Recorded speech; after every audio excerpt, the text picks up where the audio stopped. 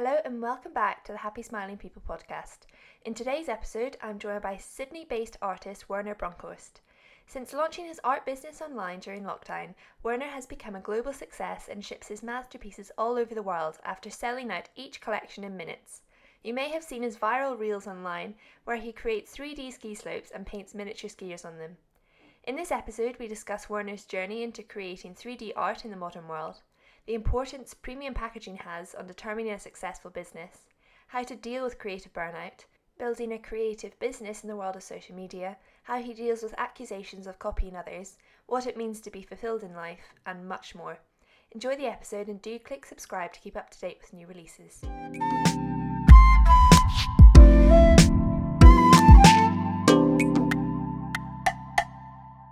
Werner, hi, welcome to the show. Thank you so much, Emily. Thank you for having me. So you are an artist.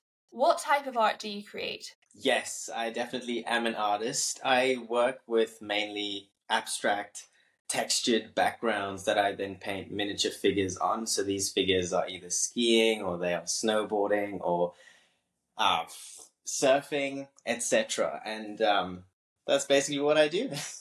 How did you get into that 3D art? What was the process behind that? Yes, so as we have been talking about before, so when you mentioned that a lot of the people you have on the podcast have started their journeys throughout the pandemic, that is kind of when mine started as well. Although my art journey started way before that in high school. I'm only 22 now, but in high school I was painting, trying to figure out what is my style, where do I fit in the art world. What do I like doing most? What do people like most about what I do?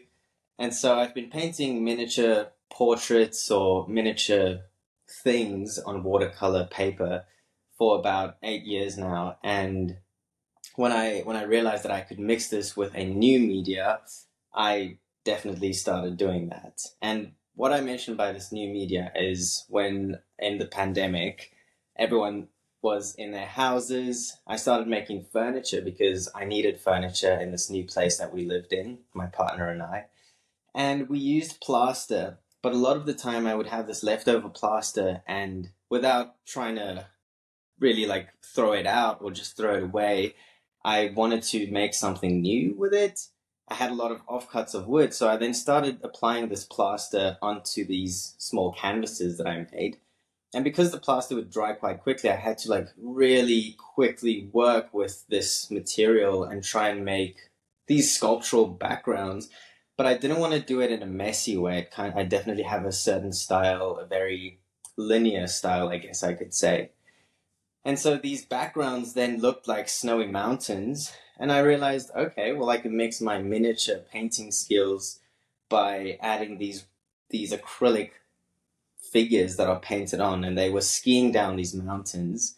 I posted it on TikTok and Instagram. It got a bit of attention, slowly and surely started doing a bit more until one video just went absolutely viral, and the rest from there were still going pretty viral. And it was just a crazy moment at that time because I didn't really know at the time still what my style was, but I just had this eureka moment and just this wow moment that this ikigai moment. The Japanese talk about this ikigai where it is your passions that just fall into place and the world loves what you do and you love what you do. So that's how I came about it. Oh my goodness, that's incredible. So where did you get your inspiration from? Or did you just think, I'll do this and then I'll do this, and it just turned into this beautiful masterpiece? Well, I always say that the world is a canvas and we're just walking in it. I definitely, therefore, am trying to say that the world is my inspiration. I live and work in Sydney, and Sydney is an amazing place with gorgeous weather in Australia, of course. So because it's so sunny, a lot of people just do a lot of outdoor activities. Sydney is close to the beach, of course. There's a lot of beaches, Bondi Beach, which is the most popular of them all. So there's a lot of surfing culture in this part of the world, but there's also a lot of kayaking, other water sports like rowing, yachting. There's a big, beautiful bay area. So there's a lot of water sports. We're also not far from the snowy mountains, surprisingly.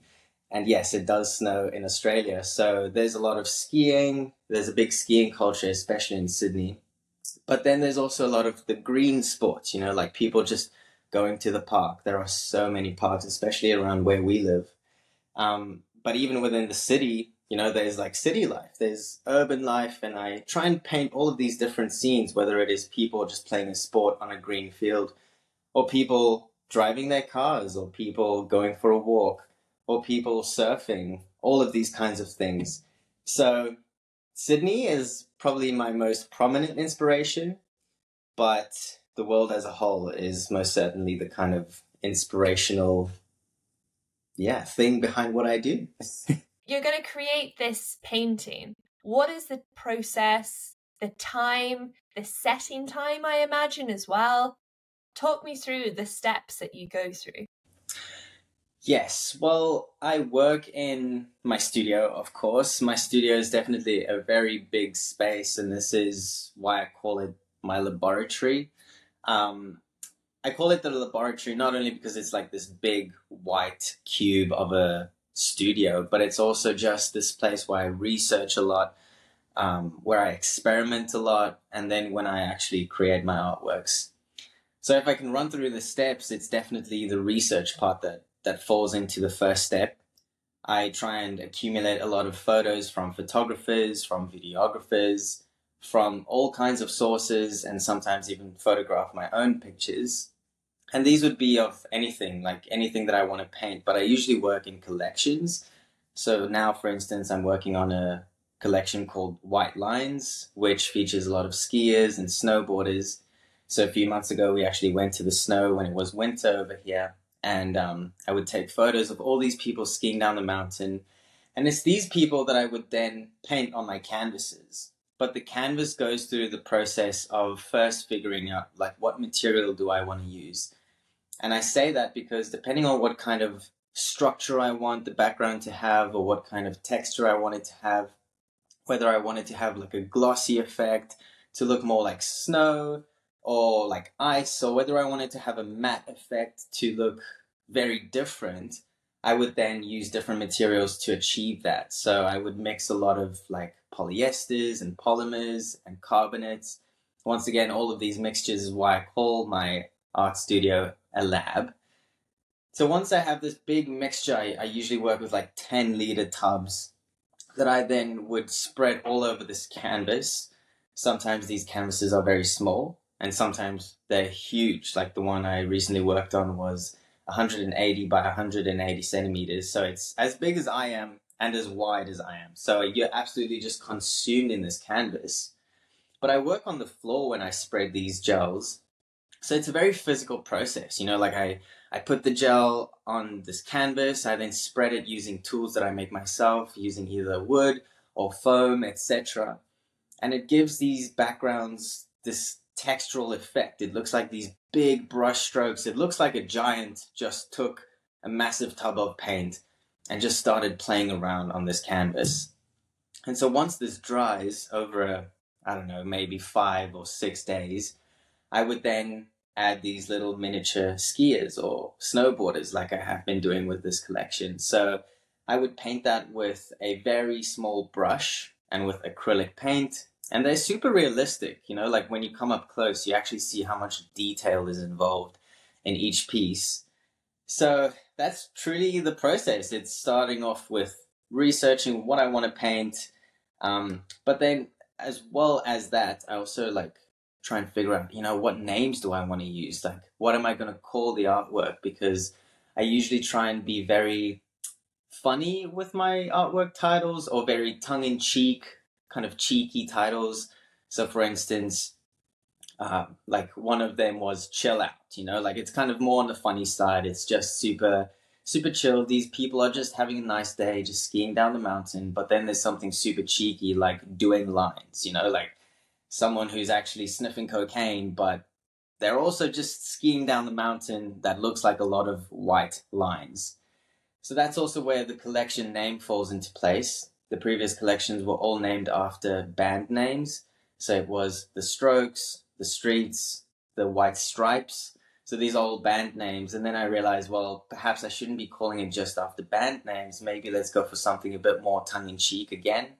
So now the collections are named after drugs, or just slang words referred to drugs. So this one is cocaine, of course, and that is why I'm calling it White Lines. But the more direct sequence to that is, of course, all of these artworks feature white lines on the canvases. Amazing. And you've got 3 collections, is that correct? How have they developed? What's the difference between each one? Do they all focus on different elements? So last year is when I really started delving into the collection themes. I realized that it's much easier to group artworks by a collection and therefore make it easier not only for me to really be creative within a collection, but for each artwork to look similar in some way, but then also for there to be some kind of division between when I make a new collection and when and how I focus on another theme. And so I mention these themes because each collection has a main theme. The theme is also connected to the collection name. So for instance, as I mentioned, the first collection was the White Stripes. It was a lot of skiers and snowboarders, and that was kind of the first one that I entered in with a bang. The second collection was focused on beach life because I then wanted to show that, like I don't just paint white canvases that have a lot of skiers and snowboarders. I also paint anything else, I paint people that are surfing, people who are just having fun on the beach, people enjoying the water, a lot of that kind of sun life vibes. The third collection was then focused on urban life and a lot of streetscapes, a lot of people just going for a walk, people pushing a pram, people walking on crossings, all of these kinds of themes involved within our life. Not everyone is on the beach every single day or just skiing all day. We all live a life where one day we're here, the next day we're there, and we all live in seasonal lives as well. Everyone is probably also not just in winter their whole life. They go through the seasons of summer and through work life, etc. So these are the kinds of collections that I try and convey, trying to tell a story of each of us, because essentially my artworks at the end of the day are about us as humans. It shows us in this big, beautiful world, although we're all in our own little world and all experiencing our own emotions and our own self in this massive mess of a world.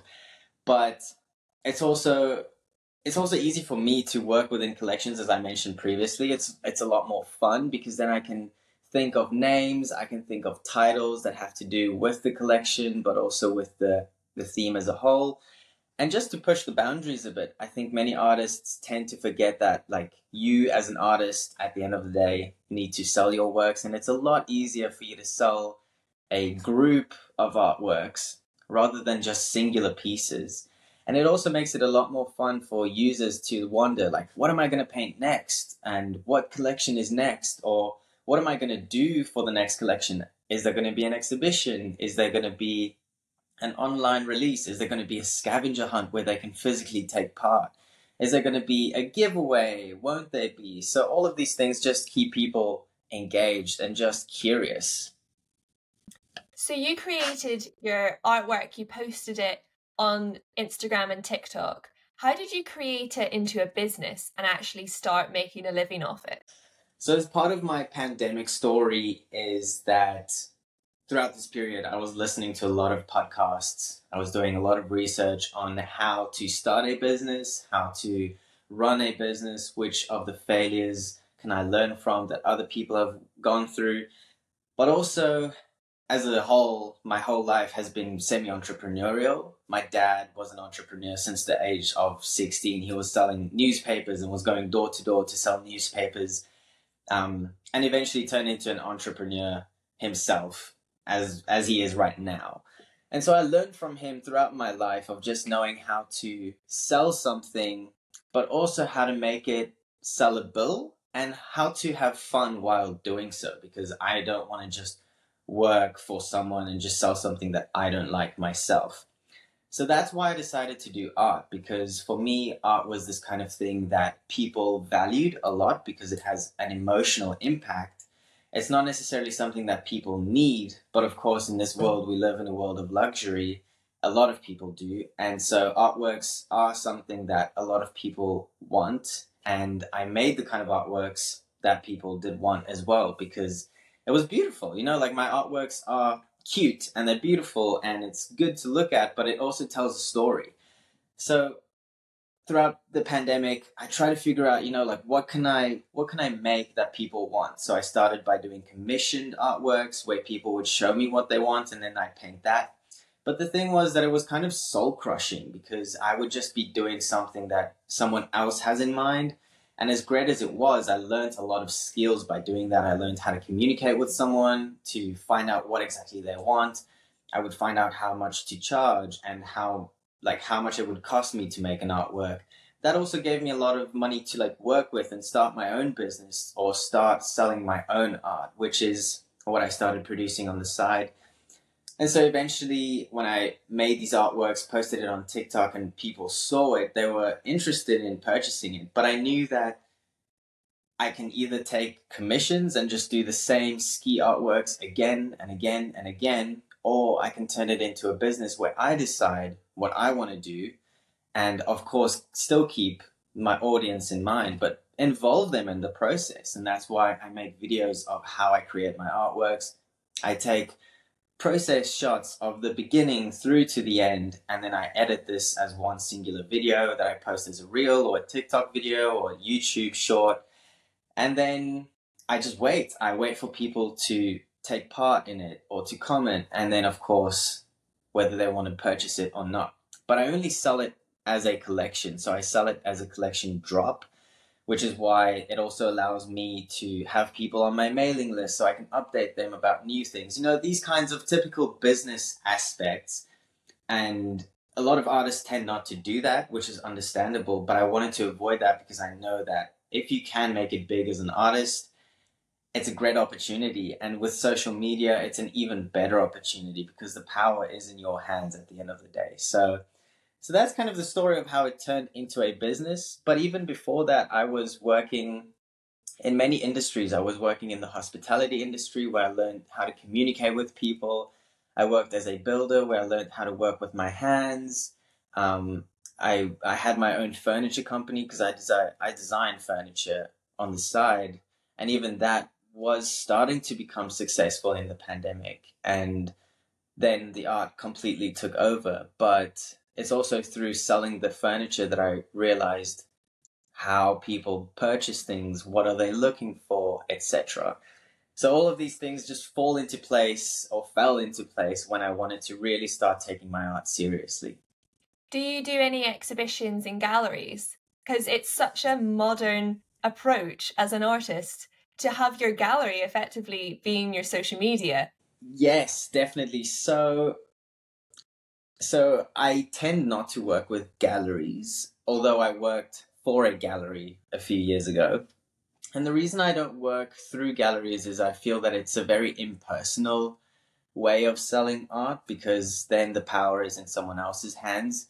And I love the gallery industry. I think it's great what galleries are able to do for many artists. But I also knew that social media is the kind of place where I really blossom there because I'm able to communicate with customers. I'm able to communicate with people who love my art. So at the start, it was kind of difficult to find galleries because no one is interested in an artist with no intriguing following, etc. But then my following started growing quite rapidly. Many galleries approached, but by then it was kind of too late because I was already selling my art just through my website. But that in itself was also kind of impersonal because even though I was reaching wide audiences all across the world, I just felt like it's not personal and no one can see these works in person because at the end of the day, these are hypertextual artworks and they look amazing in person.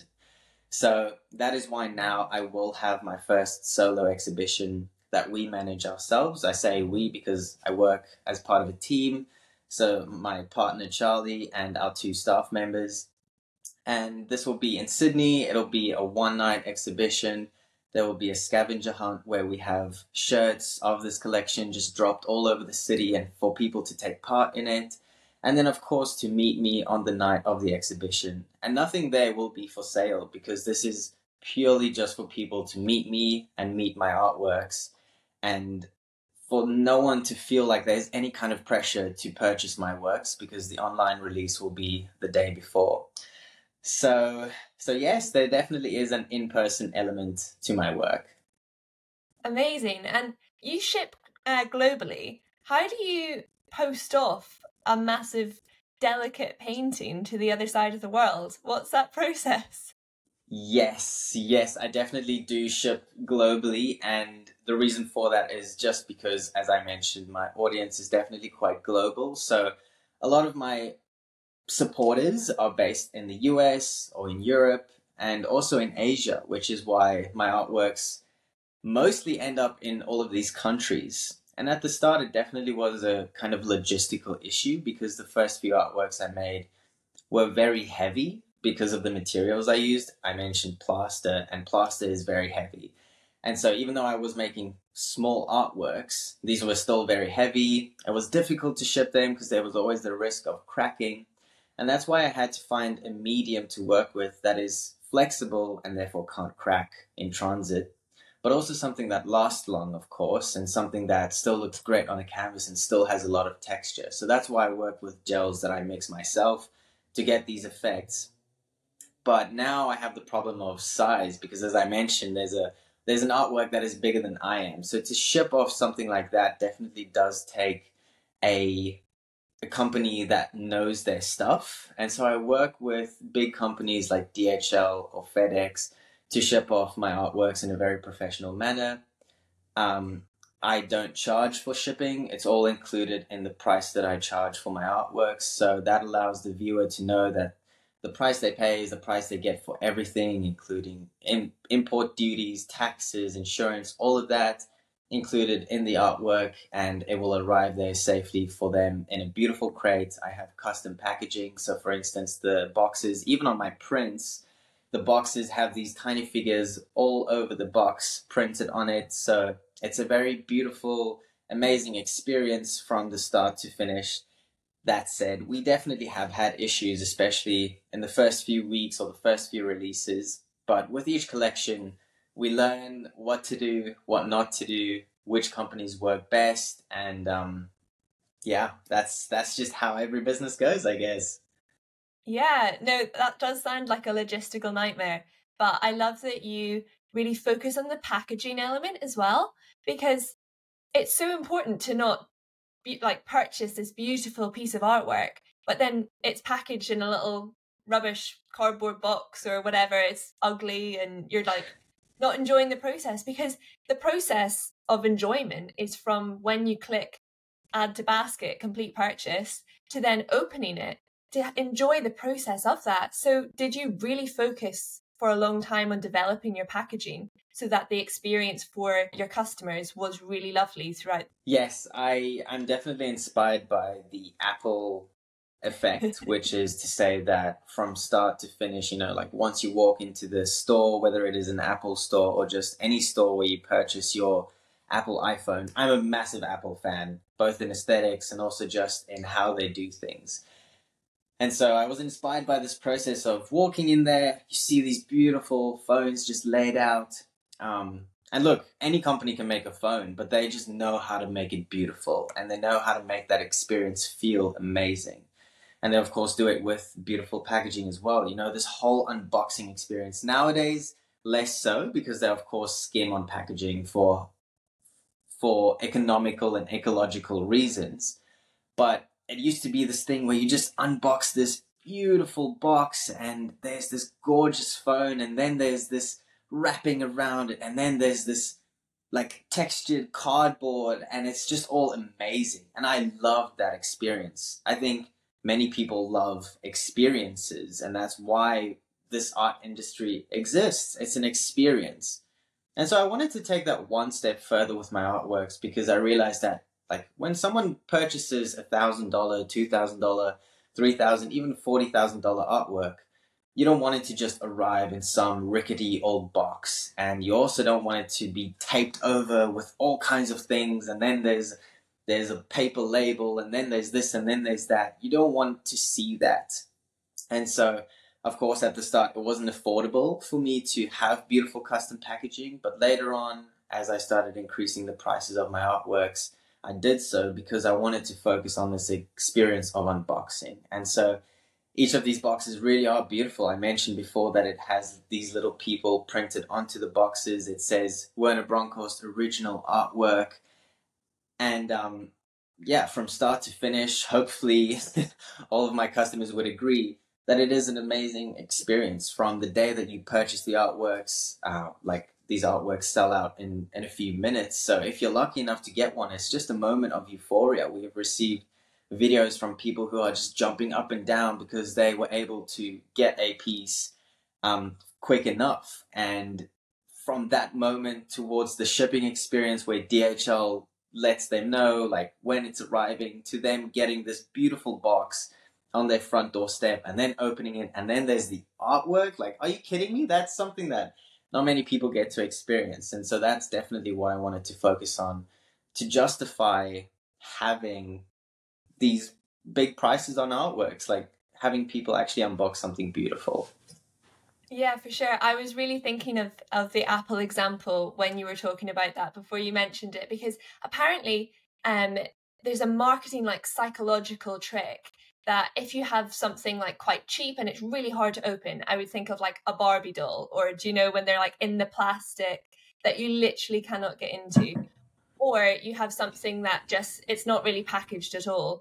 But then there's this like medium, there's a golden medium where it's like it's slow enough to open that you know that it's expensive, you know it's quality, and you know you're going to love it. So like the Apple, when you lift the box up and it does like that little noise like shh, and you just open it and it's slow, and then just revealed there you have your new product. It's, when you actually think about it, it's genius. So it's such an important element of a business to actually create an experience of opening the product. So I love how much effort you've gone into that, because it really enhances the experience. Yes, no, it definitely does. I definitely agree. I love psychology. I love studying psychology and listening to psychological things, but especially on marketing and branding. And so, yeah, you've got it on the head. Mm-hmm. And you have quite a good following on social media, on Instagram, on TikTok. Did you intentionally build this up to the platforms that they are now? If I knew that at this stage I would have as big of a following on Instagram or TikTok, I definitely would have laughed at you if you told me that a year ago.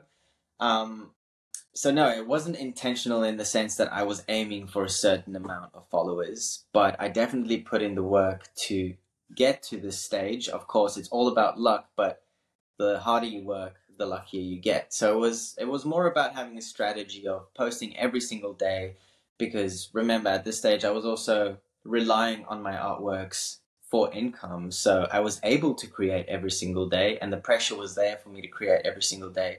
But it's also the joy of being able to share something every single day with an audience who clearly is following me for a reason. So as much as numbers definitely do matter, I would still be creating whether or not I had a massive following.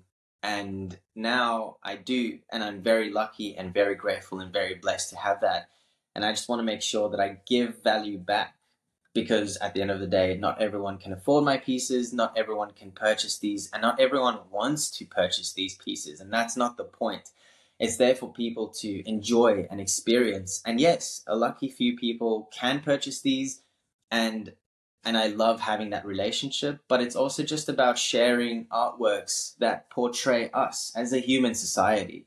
So seeing people follow me for that reason, and seeing people want to follow along this journey to make cool art, that's amazing. And I could not have expected that, but I'm very happy it happened. But with a big platform online comes a lot of different opinions. So, how do you deal with any negativity or hate on your artwork? Yes, look, hate or negativity, there's, as an artist, you kind of expect it to happen. Whether you're a music artist or a designer, there's always going to be someone who says that what you do is really crappy. And a lot of these comments can be kind of soul crushing in many ways, especially when you as an artist are very vulnerable and you're creating something that not only displays you as a human, but also your point of view on the world. And so putting that out there for anyone to see and for anyone to criticize definitely it can be tough. But at the same time, I think many artists should know what their value is, and many artists should know what they are trying to say and whether someone else's critique is valuable or not, or valid or not. Because many people would say, oh, that's a crappy artwork.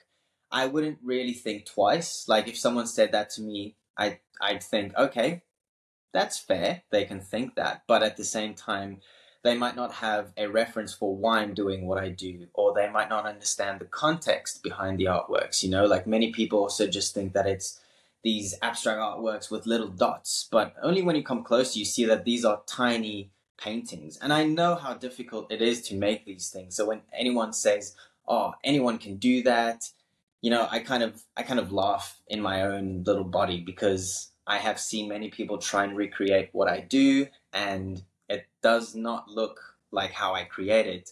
But I've also seen many people comment that I'm copying other artists. And honestly, I totally agree with why people would say that. But at the same time, I want to remind people that I work in a certain style, just like there's a hip hop style. So saying that someone who's singing a pop song sounds like someone else who's singing a pop song, that's the point. It is a genre of music, just like I create within a genre of art. And I definitely make artworks that look very different once you look closer and once you really compare one artist to another or to myself. But at the end of the day, it's really just about knowing your worth and just about knowing whether people have a valid critique. Because if you don't do that, you definitely fall in the trap of just thinking negative things about yourself and thinking that they are speaking the truth, when at the end of the day, they don't know what they're talking about. That said, I definitely also take in valid critique. So if someone says the texture I have doesn't look great, I would look at it and probably think the same.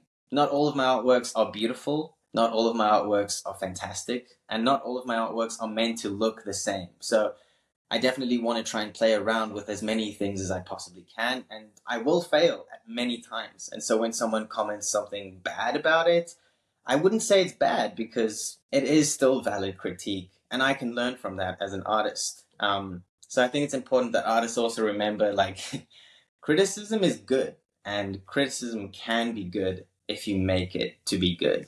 So is it quite a new phenomenon that you have to be so individual in your art because you post it online globally for everybody to see? Whereas even 40 years ago, you could be in Sydney creating your art. Someone could be on the other side of the world doing something quite similar, but you wouldn't be accused of copying each other. But because you have this global stage of social media, it's a lot more competitive and pressurizing to be individual when actually you're in a particular niche with other people in that niche. Yes, look, my answer to that can be quite complex, but at the end of the day, artists, I stand on the shoulders of giants. And what I mean by that is many artists before me have made great art, and I'm inspired by that. And it's, for me as an artist, important to look at other people's artworks and be inspired by that and try and take elements of it. That said, there is a very clear line between copying and taking an element from someone's artworks. So if someone just says I'm outright copying another person, I definitely would think that that's false, because I know what my process is. But if someone said that I'm inspired by someone, yes, I agree with that. And in fact, a lot of the times on my posts, I specify who was the inspiration, whether it was Keith Haring or Andy Warhol or living artists. There are many artists, and it's not just painters I'm inspired by, it's also photographers, it's videographers, it's music artists, etc. But yes, I guess there is kind of this dilemma nowadays where a few hundred years ago, the Western cultures versus the Eastern cultures would have made the same machines, or they would have invented the same things, or they would have done the same similar things, but these cultures would not have had the availability of communicating with one another about these inventions. So no one knew that this culture in the East is busy working on this big project, which is the exact same as in the West. humans are amazing. Like we can think of the same things and it can happen at the same period of time. It doesn't mean we're copying one another. But at the same time, nowadays we can share things instantaneously and someone across the world can know exactly what we're working on. And so it is that dilemma of when is it copying and when is it original. I don't think people should focus on that. It's just about like, how can you make it original? Like I'm taking elements from textural artists like Bram Bogart and Pierre Soulages, and I'm taking my miniature skills from artists like Lorraine Lewitz, and I'm mixing these things together to make artworks that I love. And artists or photographers who I'm inspired by, like Gray Marlin, like I'm mixing all of these things together, and that is what makes an artwork original. And it's not original because I just came up with this wild concept and magically just made an artwork. No, like I am a result of two parents, just like my artworks are the results of many ideas that are parents in this situation, and they make up this beautiful baby, which is an artwork. So I don't know if I answered the question, but I feel very strongly about these things because it can be so damaging when someone just says, oh, like, you're just copying this person. It hurts. Yeah, there's such a big aspect of getting inspiration from people. That's what everybody does.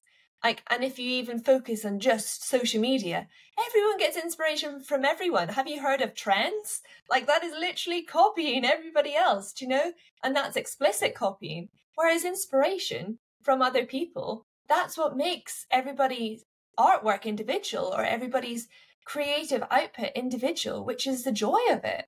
Can you make every piece of work beautiful? I definitely do have these moments where I just feel like everything just falls in place, and where this artwork that I've made is something that I'm really proud of.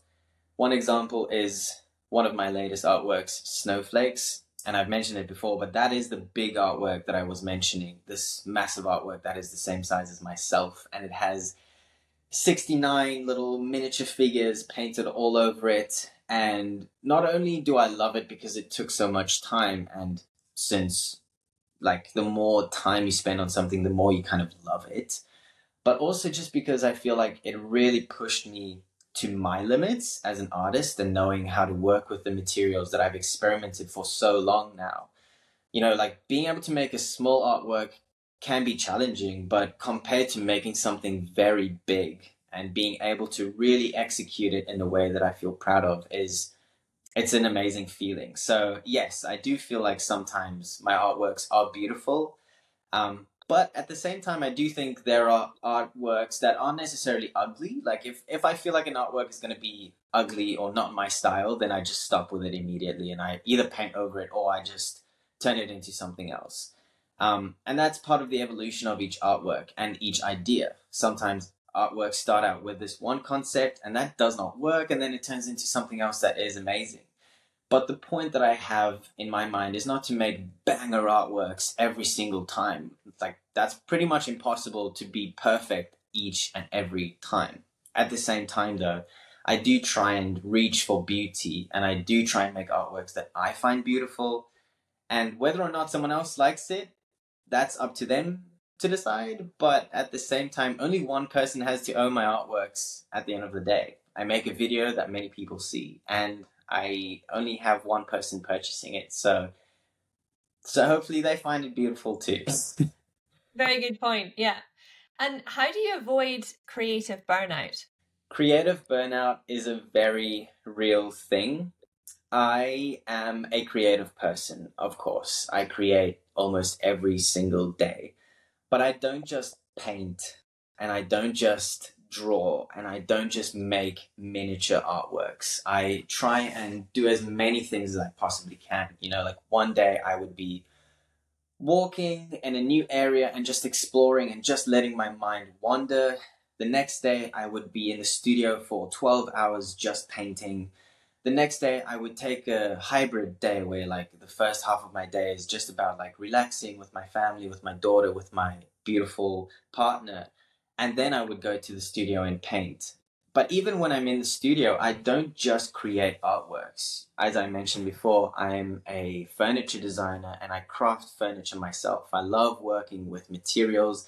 I love cutting wood. I love making things. And this is part of my creative journey and also why I don't experience burnout. I definitely have days where I'm exhausted from doing things, but never do I ever feel like I'm just unable to make anything because I just have no ideas. In fact, I just have an abundance of ideas. And I know I'm very lucky, but I'm also very conscious about why that happens. Like many artists just do the same thing again and again and again. And humans aren't meant to be machines. Artists of all people should create. And that means doing something new every single day and being okay with failing. Like that is part of the process.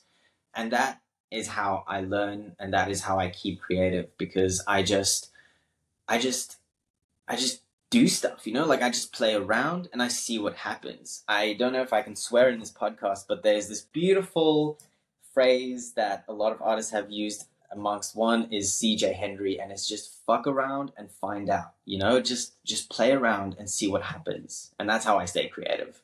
What do you perceive as success in life? Wow, hitting me with a deep question. Success in life, I wouldn't just mention that art is there. Of course, I presume that you're trying to get something out of the artworks. But success in life is finding your purpose. And I don't think that you ever can find it. And that's the point. It is trying to explore life. It is trying to learn from as many people as possible, doing as many things as you possibly can. Not everyone is talented in that they can just do one thing and then jump through to another thing and then do another thing. But every person has talents and every person has a passion for certain things. And no one really, if you think about it, can just do the same thing again and again. So I think for me, being successful in life as a human being means exploring. It means exploring physically by going on adventures or going places or seeing new things and experiencing new things. But it's also about doing new things, whether it is with you as a person, with yourself, by just learning and reading and listening to other people talk, or whether it is about like expressing and doing things the way that you find is important for you to do now, or later on when you're this old person to then do things then and to still be successful in the way that you live life. So that to me is success, and I strive for that by not only trying to define myself as just an artist, and also not just trying to define myself as a maker, but at the same time I'm a dad. I have a responsibility of looking after my little Bubba. I have a beautiful partner, and I try and be the best partner that I can be. But not everyone is perfect. I mess up, and that's part of the beauty of trying to be successful. It's trying to be a better person every single day and achieving what you can. Mm-hmm. Yeah, completely. Actually, before we move on to the next question, I'm curious to know what you think about that. Like, what do you define as success in life? Oh, I don't usually get asked the questions. Yeah, I think it's such an interesting question to ask different people because, especially in the age of online social media, you can be bombarded with everybody else living their best life. But if there's 7 people that you're following and they have their best day 1 in 7, you're going to feel like everybody's having their best day every day and you aren't. Do you know? So suddenly you're going to feel inadequate. So I think it comes from a deep peace within you that, just as you say, what do you want to achieve in life? Taking a step back, what fulfills you? Do you know, are you actually spending time outside? Are you having meaningful relationships with your friends and your family? And are you being like a nice person? Do you know, in this world, we can be anything. So why aren't we kind? Do you know, it's the most basic thing. And we have a choice every day, every single person we pass. Do we say hello? Do we say thank you? Or do we hold the door open for someone? Do you know, and that literally takes nothing from us. So I think if we go back to the foundation of, are we kind in how we treat other people? And then that'll like flower out from us, do you know, that'll shine out from us. And that'll be a big difference. And then when you are fulfilled in that way, it's a lot easier to give more and then to grow as a person. But I think being aware of who you are and what you do is a massive element, because a lot of people rush through life and they don't think, what makes me happy? What makes me fulfilled? What do I want to do? Do I like my job? If I don't like my job, are there other jobs I can do? Look around and maybe there isn't. And then you'll come back to your current job with a renewed perspective on it and think, okay, I've not changed anything, but I'm aware of it. I'm intentional with what I'm doing. So I think a huge element is being intentional in what you're doing and then setting yourself goals and being consistent in getting to those goals would be my answer. That is beautifully put. I definitely agree with you. And I think it's important that people have this introspection. Not everyone is a happy, smiling people every single day, but it's definitely something to strive towards. And happiness can come within. And happiness isn't a constant feeling of bliss. It is an intrinsic feeling of peace, as you said at the start. So I definitely agree with you.